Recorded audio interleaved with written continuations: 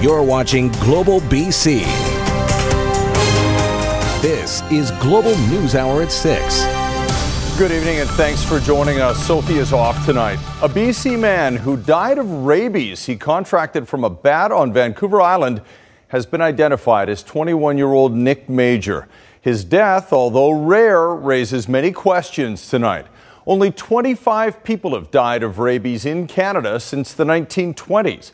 The most recent cases were in Ontario in 2012 and Alberta in 2007. This is the third rabies-related fatality in BC.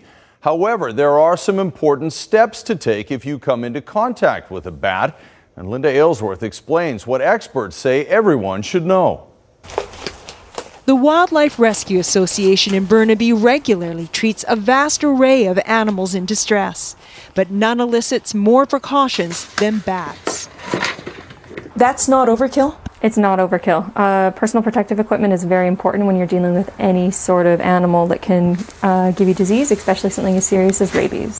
It was rabies that recently claimed the life of 21-year-old Nick Major, a Vancouver Island martial arts instructor who came into contact with a rabid bat in mid-May. And within 6 weeks started developing symptoms that progressed rapidly until the point where he went into a coma and died. Nick is the first person to die of rabies in BC since 2003. He didn't realize he had been bitten or scratched, not surprising since most bats are so small. If he had known before symptoms set in, he could have been successfully treated.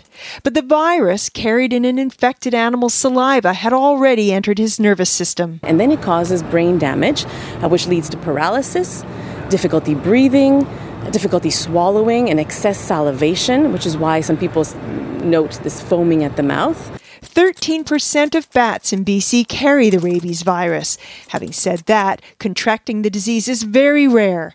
Wildlife Rescue insists we should not be afraid of them, but we should be respectful. And if you come across one, don't touch it, leave it alone, don't let anybody come near it, so create a perimeter around it so no children, pets, anyone goes near it.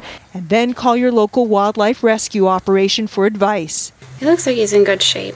And if you have any concerns about having had contact, so it's important whether or not they notice a sign of a scratch or a bite to seek healthcare attention immediately. Because while rabies is the most fatal infection in the world, it can be cured when treated early. If anything positive can come from the tragic loss of Nick Major, it's that more people are now aware of that life-saving fact. Linda Aylesworth, Global News. And one last note on this. Symptoms generally appear 3 to 8 weeks, but sometimes several years after exposure. They include headache, fever, difficulty swallowing, excessive drooling, muscle spasms, and paralysis. So again, if you come into contact with a bat, see your doctor as soon as possible. Meantime, conservation officers are working to locate another concern, a cougar spotted in Pitt Meadows. The big cat most recently spotted prowling near Hoffman Park by Ford Road. For days, residents have reported sightings, but no one has snapped a picture until this one. The city also issuing a warning recently after the cougar was spotted wandering in the downtown area. Attacks by cougars are rare, but if you encounter one, you're advised to make lots of noise, make yourself as big as possible, and it's best to keep kids close and pets on a short leash. A chemical spill at a recycling facility prompted a large emergency response this afternoon. Crews were called to Cascades Recovery at 104 and 122nd in Surrey when a forklift hit a container that has some kind of substance or liquid used in the recycling process. According to Emergency Health Services, 2 people were sent to hospital. However, the area has not been evacuated and there is no immediate threat to the public. Richmond RCMP are releasing images of a suspect in an attempted robbery where the victim was pepper sprayed.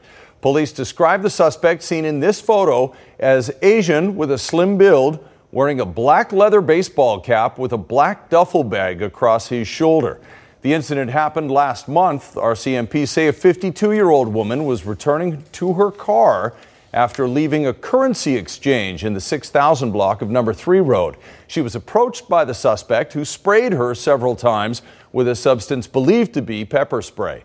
He took off after unsuccessfully trying to steal her purse. If you have any information, you're asked to call Richmond RCMP. Growing debate tonight over the right solution for a tent city in Oppenheimer Park. Vancouver police recently raised safety concerns there after a shooting. Catherine Urquhart is live at City Hall now with more on this. And Catherine, it is a complicated issue and there's no easy fix, but how is the mayor responding?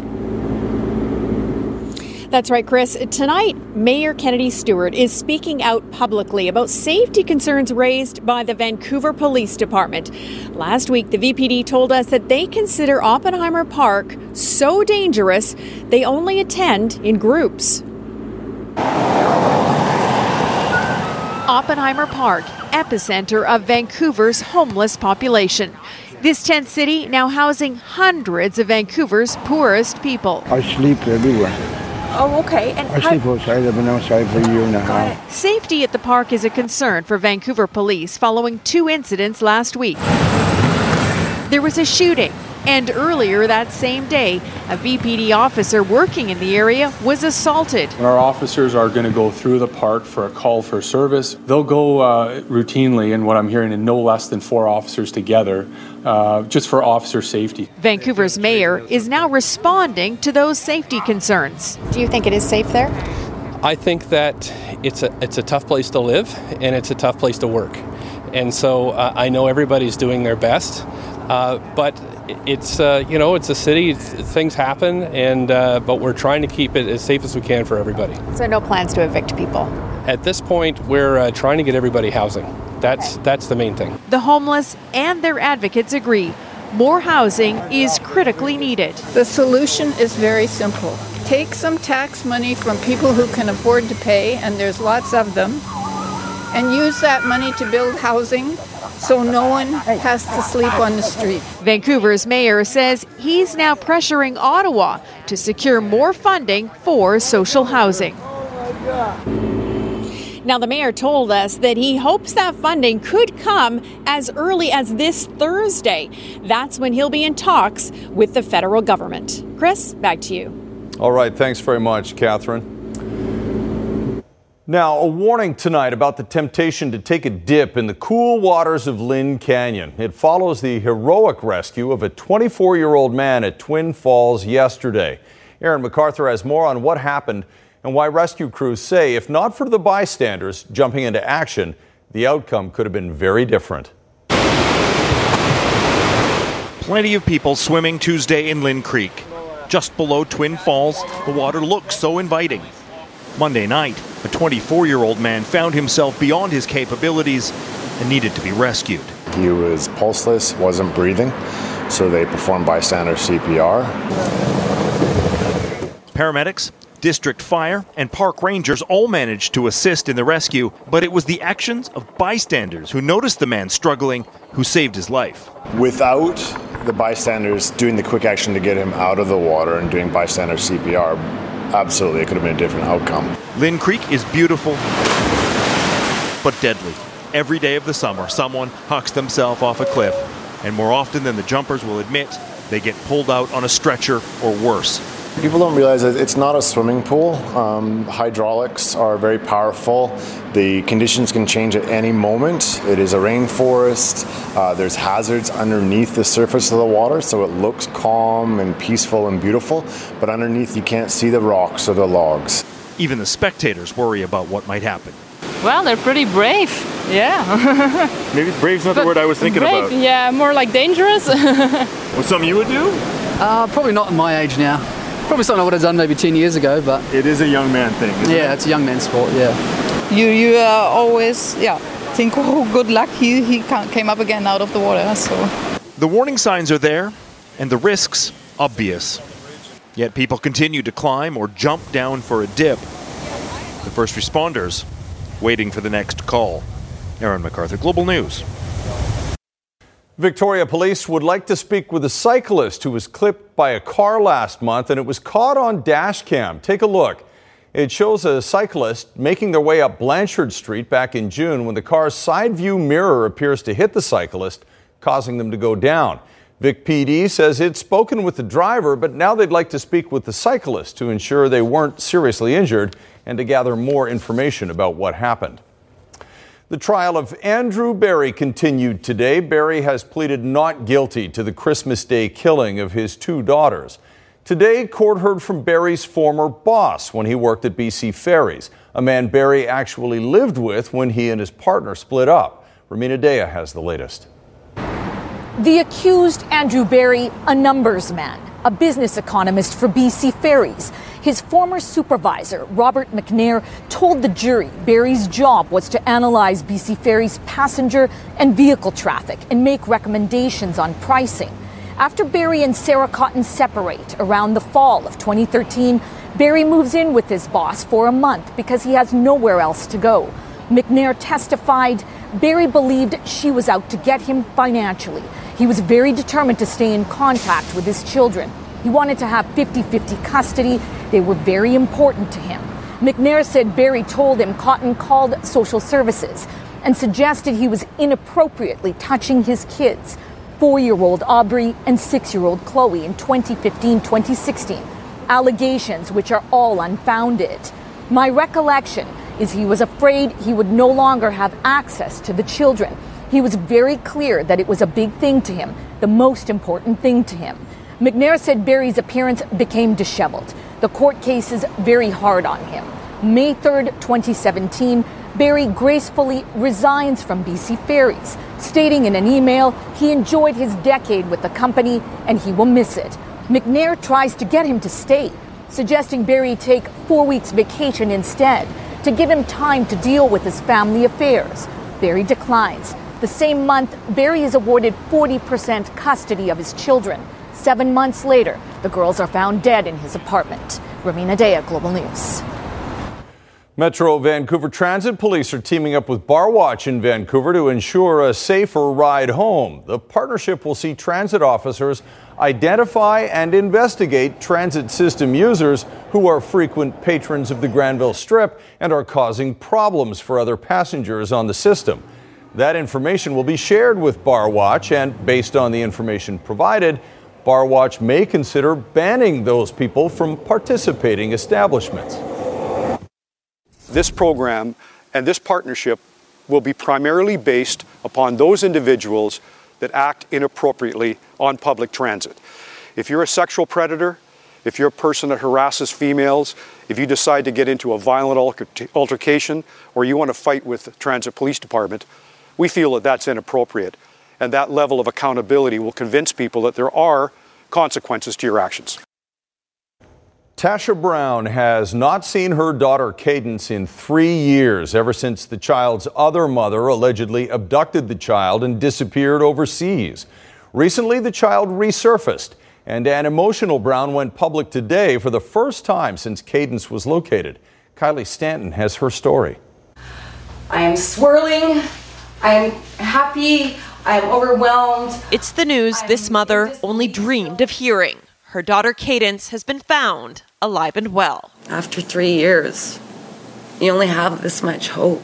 Tasha Brown has had some time to let it all sink in and make a plan, announcing today she and her lawyer are preparing to bring Cadence home to Canada. Tasha Brown is the custodial parent of Cadence and has been her guardian since birth. Brown has made an application to the British courts arguing the Hague Convention that protects children and their families against the risks of illegal or ill-prepared adoptions abroad. But there are concerns the court may not recognize her rights as a same-sex parent. I would be absolutely gutted if I was denied the parental duties that I've always endeavored to uphold, starting the day that Lauren and I made that very conscious and calculated decision to become parents. Lauren Etchells is Cadence's mother.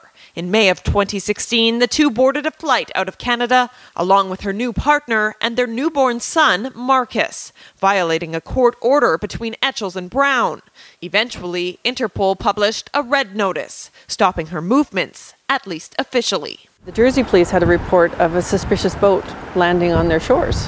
So they went and investigated it. Etchells, her parents, and the two small children were found landing a 13-foot inflatable dinghy on the shores just south of St. Catherine. She has pleaded guilty to the charges of child neglect and immigration offences. Extradition proceedings are ongoing.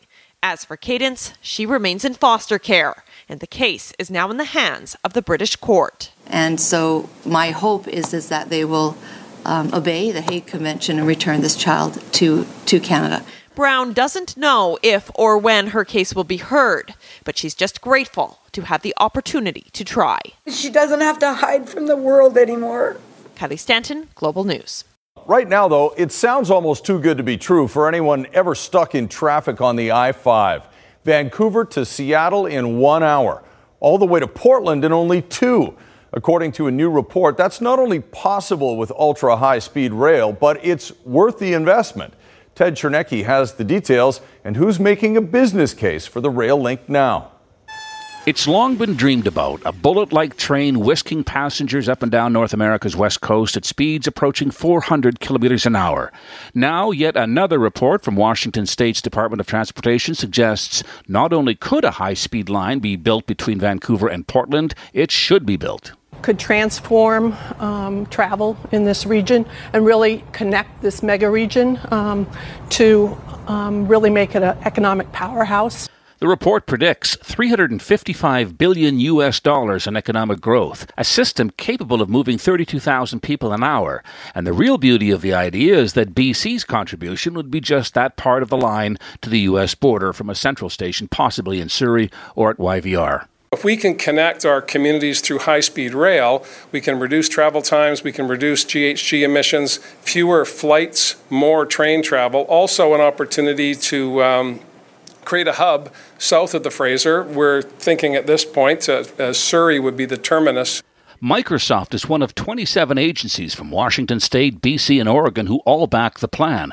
The report notes that to add just one lane in each direction on the I-5 for the length of Washington State would cost a staggering $108 billion. That's more than twice the $24 to $42 billion price tag for high-speed rail, if that's what it in fact comes in at. In this world, inflation occurs all the time, so the longer it takes to do it, the less you don't get 100% firm commitment on the funding, particularly on the U.S. side, the more delays there'll be, the more cost overruns that'll occur.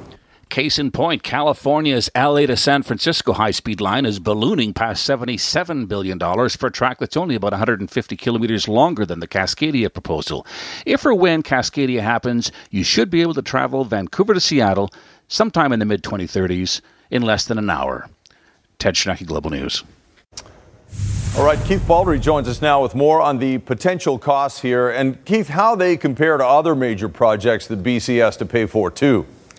Exactly, Chris. I mean, obviously the numbers here are very big. Ted's numbers in his story, $24 billion to $42 billion. It's a lot of money. BC probably will only pay about 10 to 20% of that, if that, which still works out to a lot of money. But to put it in context and perspective, keep in mind the BC government spends billions of dollars on all sorts of things every year. Heading the list, the Site C Dam is going to come in at well north of $10.7 billion. But BC Hydro doesn't stop there. They've got a lot of other hydro projects they're building, approaching $6 billion over the next few years. The Broadway subway line, the cost hasn't been totally set in stone. That's nearing $3 billion when all is said and done there. Other schools, ongoing expansion and creation of new schools is expected to be over $2 billion when that program's completed. The new St. Paul's Hospital and Royal Columbian Hospital replacement, over $3 billion when all is said and done. And of course, there's that Patella Bridge at about $1.4 billion when it's completed. So the numbers are huge anytime you build capital projects, Chris. It's going to be interesting whether this train project, if it actually goes ahead, can fit on that list of priorities. It's a big economic generator. I have a feeling the NDP would love to be part of that production schedule with neighboring states. But it's a big project, big numbers, but we're spending big numbers every year anyways. Yeah, and that didn't include the Massey Tunnel replacement either, did it, Keith? So, yeah, lots of money still on the table. An American company has been fined for a fuel spill in Bella Bella in 2016. A tugboat and barge owned by Texas-based Kirby Corporation spilled more than 100,000 liters of diesel when it sank in Gale Pass.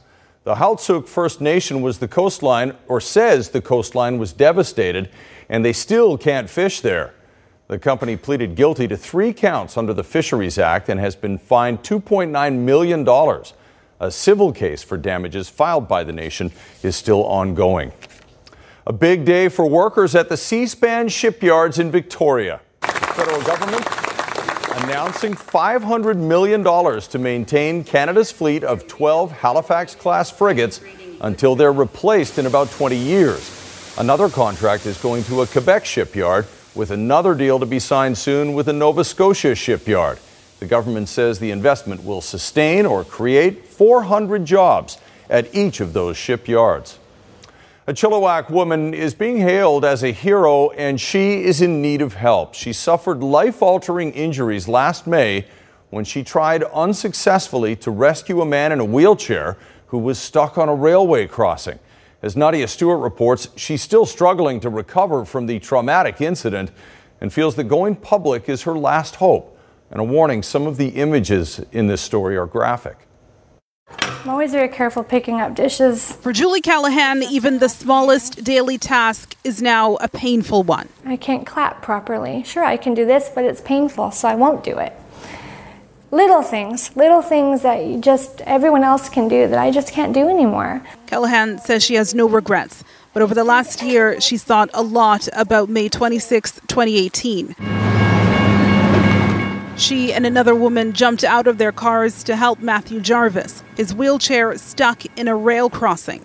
His wife, forever grateful.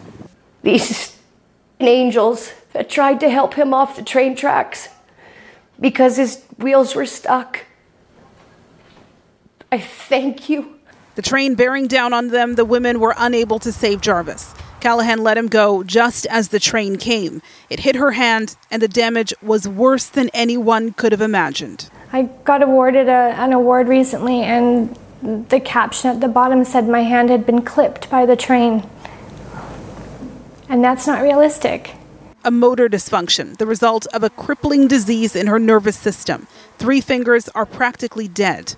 Her last hope, amputation. How do you even consider figuring out where you can get that money from?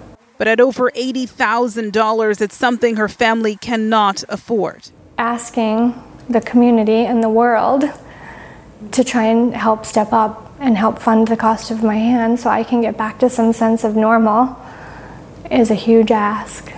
And it's also her last hope, because right now, Callahan says if this doesn't work out, there is no plan B. Nadia Stewart, Global News. A BC MLA is getting a lot of attention tonight for her inspiring post on Twitter. Parksville Qualicum Liberal MLA and multiple Paralympics gold medalist Michelle Stilwell posted video of her walking on a Locomat, a treadmill with a harness and robotic attachments for a patient's legs. The machine gives people with mobility issues more effective physiotherapy. It wasn't tiring. It was, you saw the smile on my face, so it was a great experience because it's something unique to me that I haven't done in many, many years. And I think for the most part, I just was thinking about the opportunities for benefit from doing the exercise and what I can possibly gain from it. And then also thinking about what others can gain from it and who out of my network and my friends would benefit from it. And Michelle, I hope you forgive me for calling you Moira earlier. Stilwell lost the ability to walk at the age of 17 when she fell down a flight of stairs and broke her neck, and we wish her the very best in her continued treatment and recovery. Liftoff. We have a liftoff. 32 minutes past the hour. 50 years ago today, people around the world watched as Apollo 11 lifted off from the Kennedy Space Center to put the first man on the moon. 4 days later, Neil Armstrong and Buzz Aldrin successfully landed, planting the American flag on the lunar surface and thrilling the millions of people who watched the coverage on TV. Now, many believe that Apollo 11 couldn't have flown without the expertise and the experience of Canadian engineers who landed at NASA a decade before. As Global's Mike Armstrong reports, they were there because of their work developing a brilliant but ill-fated Canadian fighter jet that ended up being canceled. One thing that doesn't come up very often when people discuss the death of the Avro Arrow is the aircraft's bad luck. When it was unveiled at the plant north of Toronto, October 4th, 1957, its big event was overshadowed by a much bigger international news story. It was literally the same day the Soviet Union put the world's first satellite into space. There was fear the nature of warfare could be changing, and with costs of the Arrow ballooning, the Canadian government a year later pulled the plug. Well, that bad luck for Avro was good luck for a brand new organization in the US, NASA. It was expanding and looking for engineers. The cancellation of the Avro Arrow meant Canada had a bunch of them looking for work. NASA's Space Task Force only had about 100 engineers in 1959 and added 30 from the Arrow program. About half were Canadian, half were British. Brian Erb is originally from Calgary. It was his idea to balance out the temperatures on the spacecraft by slowly turning it. He called it the barbecue roll. Basically, the whole notion was you take up a position with the long axis of the spacecraft stack perpendicular to the direction of the sun and just equilibrate the heat distribution by rolling it slowly. And I can't even remember what the roll rate was now. It was, I think, something like 6 revolutions an hour. How important was that? Well, I'd like to think it was absolutely critical, of course. Erb still lives in Texas, but even though he stayed in the U.S., he still played a role in helping build Canada's space program. For a time in the 1980s, he was actually the Canadian Space Agency's representative at the Johnson Space Centre. As for the moon landing itself, 50 years ago this coming Saturday, for that occasion, Erb says he bought a new TV and still considers it one of the greatest moments of his life. Mike Armstrong, Global News, Ottawa. On the topic of television, a Canadian comedy series that became an international hit thanks to Netflix is featured in today's Emmy nominations, which are dominated once again by an HBO blockbuster. The nominees for lead actress in a drama series are Emilia Clarke, Game of Thrones. Now we will win The mega hit Game of Thrones picking up a record 32 nominations, including lead actress, lead actor, and best drama series. The Canadian-produced Schitt's Creek also getting some love, up for best comedy series and lead actress and actor in a comedy series. Its competition for best comedy includes Julia Louis-Dreyfus in the hit Veep. And Canadian Sandra Oh is up for 2 trophies for her leading role in Killing Eve and for her hosting appearance on Saturday Night Live. Good luck to all of them. Alberta researchers are the first in the world to discover a new type of heart cell. The most amazing part is that until now, surgeons have been throwing it away. This discovery is attracting attention from around the world because it could change how doctors perform heart surgery. Global Su Ling Go reports. During an open heart surgery, doctors remove the fluid from the sac around the heart. But new research shows that might not be the right thing to do. We never thought that fluid really did anything at all. I'm a surgeon. I suck it away into the trash every surgery that I do. Now I'm starting to rethink that. Turns out that fluid contains previously unknown cells, which actually help heal the heart. And what we notice is when you're lacking these cells, your hearts actually start to scar quite a bit more. They become more rigid and are not able to pump the blood as efficiently to other parts of the body. Unlike other organs, the heart has little ability to heal itself, other than forming a stiff scar tissue which can't contract. University of Calgary scientists Justin Denisette and Paul Koobs initially discovered the new immune cells in mice. These cells, the green ones, move from the pericardial fluid into the damaged area to reduce scarring. And they're in high numbers. In fact, they're the most common cell type in that fluid. Cardiac surgeon Paul Fedak helped confirm the cells are also in humans, meaning a potential new therapy. Instead of throwing that fluid away, we could just put it back into the patient's space at the end of a heart surgery. It's certainly possible to do. The team is now looking at how to multiply those helpful cells, maybe develop a medication. I mean, it is exciting. It changes the way we think about how the heart heals and maybe components that we were completely ignoring having a major role. They say it's a reminder there is so much about the human body that we don't yet know. So we really shouldn't make any assumptions that things are redundant or not useful in the body. The body is well thought out, it knows what it's doing, and we just need to explore it more. Well, it started as a joke on Facebook, but now it has the U.S. military issuing a warning. We'll have the details of the social media phenomenon coming up right after weather. We'll check in with Christy right now. A lot of people talking about the sunshine, but you've got something a little more interesting behind you. That's right. Some parts of the Hun Ralhouse region woke up to a bit of fog this morning. And this one person, Danita, saw a fog bow. And she emailed me wondering, is that actually a thing? Yes, Danita, it is a thing. And it's produced by the same process that you would have with a normal rainbow. We call it the cousin to the rainbow, where the sunlight actually refracts off of the moisture particles that are in the fog. So it's the same sort of process. Kind of neat to see, though, isn't it? Thanks for sharing that with us, Danita. All right, moving on. Here's a look at our forecast. We've got a big change on the way, but summer's going to disappear for a little bit, but it will return with vengeance later on. Here's a look at your morning commute, though. Leave yourself some extra time. 16 degrees, heavy rain, especially near the North Shore. It'll come at times, but we certainly will see patches in the afternoon. Conditions ease up to showers, but still certainly unsettled. I'm hoping for the sun to just peek through, but it may not happen across Metro Vancouver region. Keeping our fingers crossed, though. It's all because of this front that's going to shift down towards the south coast. So this is the tomorrow morning time frame, and you can see it is heavy at times, especially along the mountains. In the afternoon, it eases up as that front pushes inland and sort of breaks up. Most areas along the mountains and in the interior have a risk of thunderstorms tomorrow afternoon as well. And with the front pushing across the interior regions, later in the afternoon, near the dinner time hour, we could see wind gusts in the 50 to 60 kilometer an hour range. And this is all the way from the mountains in through the interior all the way to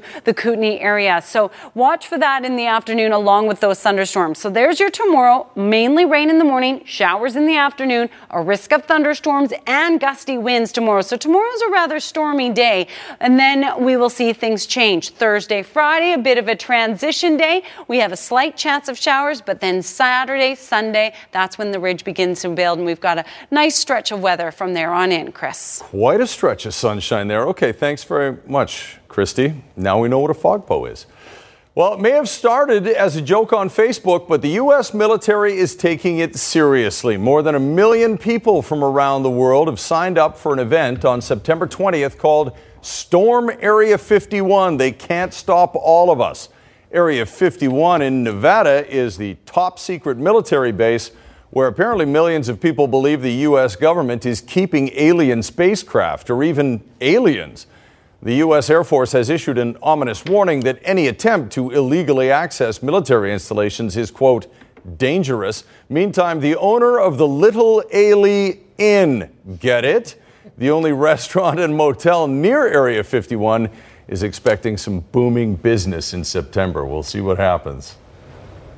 I've always been fascinated by Area 51. It is amazing. There's all kinds of things going on there, but whether it's aliens or not. All right, Jay's in with sports. I know you are a massive golf fan, and it's a big week. It is a big week. You're a golfer, too. I am. Oh, yeah. We're just debating who's going to win. Who we're betting on. Brooks Koepka, said Mr. Galis. Here we go. Fine-tuning continues at Royal Portrush in Northern Ireland, hosted the 148th Open Championship. Portrush last hosted the Open in 1951. Brooks Koepka, always a favorite come majors time. He's finished second, first, second, respectively, in the first three majors of the season.